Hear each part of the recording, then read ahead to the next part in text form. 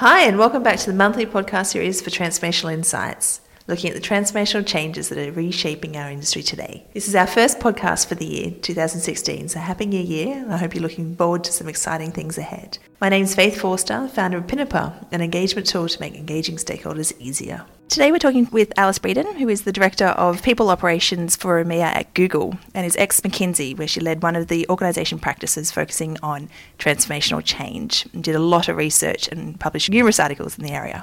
So thank you for joining us today, Alice. So first of all, tell us about your background and what made you so interested in how people drive performance. Thank you. So, as you say, I'm a director now at Google, working in people operations. And before that, I was at McKinsey for a long time. And I think got very interested in how people drive performance because I spent a lot of time working on large-scale change programs in the UK and beyond, and had quite a few personal experiences where I saw the power of an individual having a moment of realization about why something was important, what the purpose of a piece of work was, or suddenly saw the kind of meaning in something. And so seeing some of those people in some of the programs we ran for leadership development or some of the storytelling workshops we did helped me really see that if you can really engage the individual and the power of those people when they form into groups, can really create movements that help an organization drive superior performance. So I saw it on sort of individual and organizational levels whilst at McKinsey.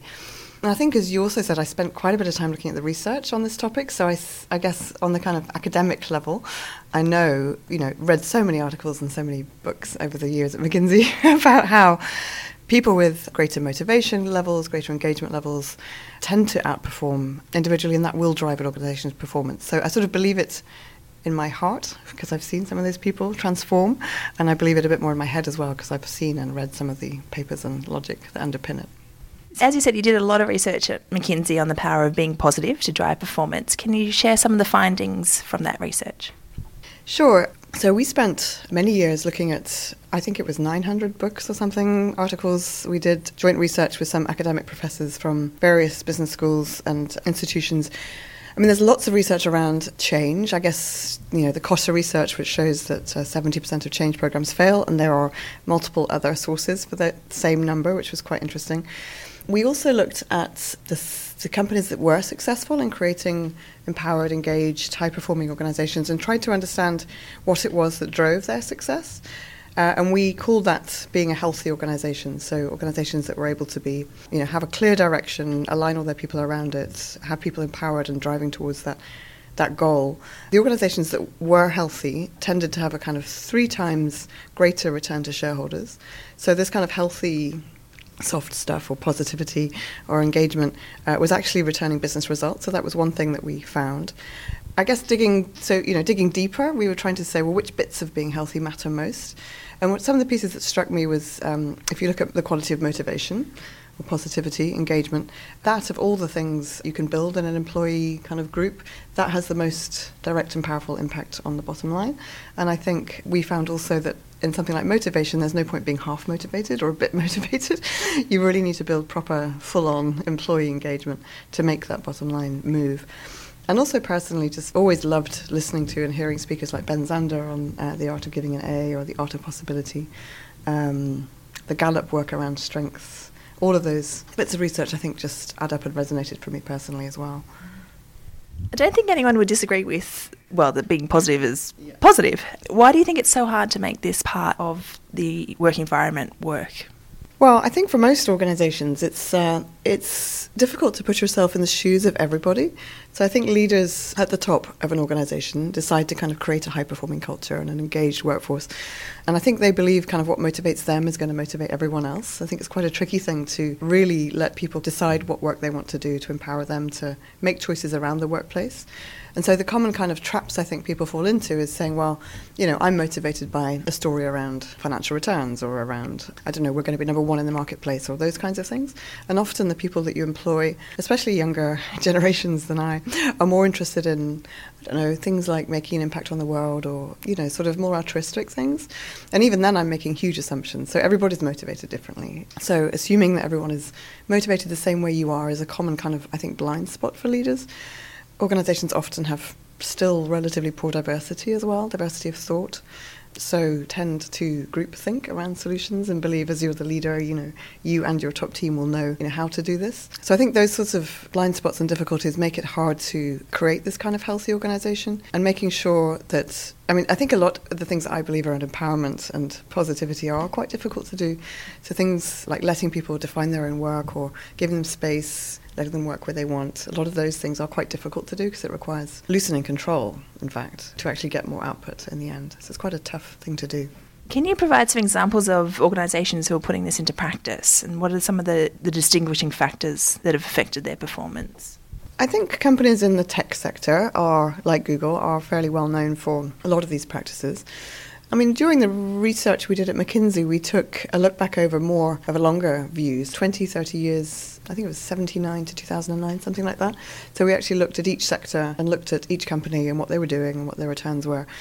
So through that kind of more long-term research, we found companies, I think it was like P&G, Toyota, PepsiCo, Southwest Airlines, sort of one or two in each of these sectors. So airlines, for example, Southwest has outperformed that sector over 20, 25 years. P&G in its sector, PepsiCo, Toyota. And there's lots of reasons for that. They could be structural, they could be price, they could be all sorts of things. I'm not asserting it's primarily for this reason, but all of those companies do also have, present at the same time, they also have very strong values, very strong onboarding for their people, very strong leadership development programs, very strong empowerment. Southwest Airlines lets their baggage handlers make decisions about what happens to, things that go wrong or right. Toyota has a very strong Toyota Way where people can kind of stop the production line if they see something wrong. And that kind of ability for people low down in the organisation to say, stop. And that's very true on airlines today. And kind of safety culture type work is all about ensuring that people really low down can halt something when they see something go bad. Because if they don't have that ability to speak up, then that's when things go wrong on oil rigs, airlines, all of those things. So we looked at those companies, and I think those are the common things, this kind of really strong culture and values that enable people to behave in the right way at the right time, whatever they're being asked to do. And that kind of pervades all of these other systems and processes we put in, like performance management and recruitment and talent management and all of those things. All the things we spend all our time on.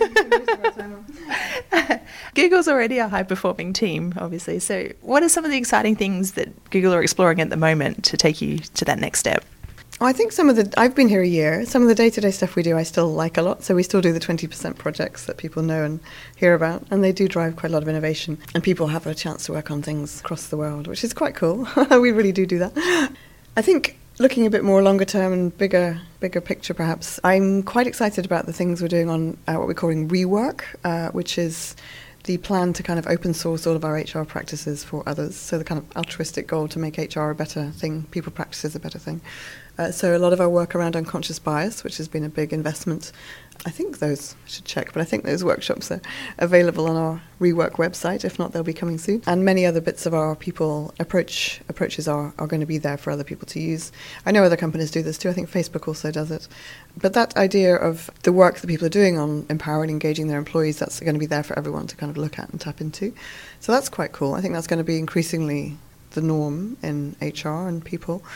And the other piece that Google's doing is a piece of research called GDNA, which is quite cool, which is longitudinal research into, I think, thousands of people who've worked or used to work at Google and what makes them happy. So how their work-life balance, their sports, pastimes, hobbies, which parts of those things are making them most engaged and happy as a person at any point in time, and trying to kind of get learnings from that to drive into the workplace, to how to make people the most engaged and ultimately happy, clearly to drive performance at work, but also to ensure that people are fulfilled individuals, which is good. But that's just begun, so we've got a little time to wait for the results, but it's coming soon.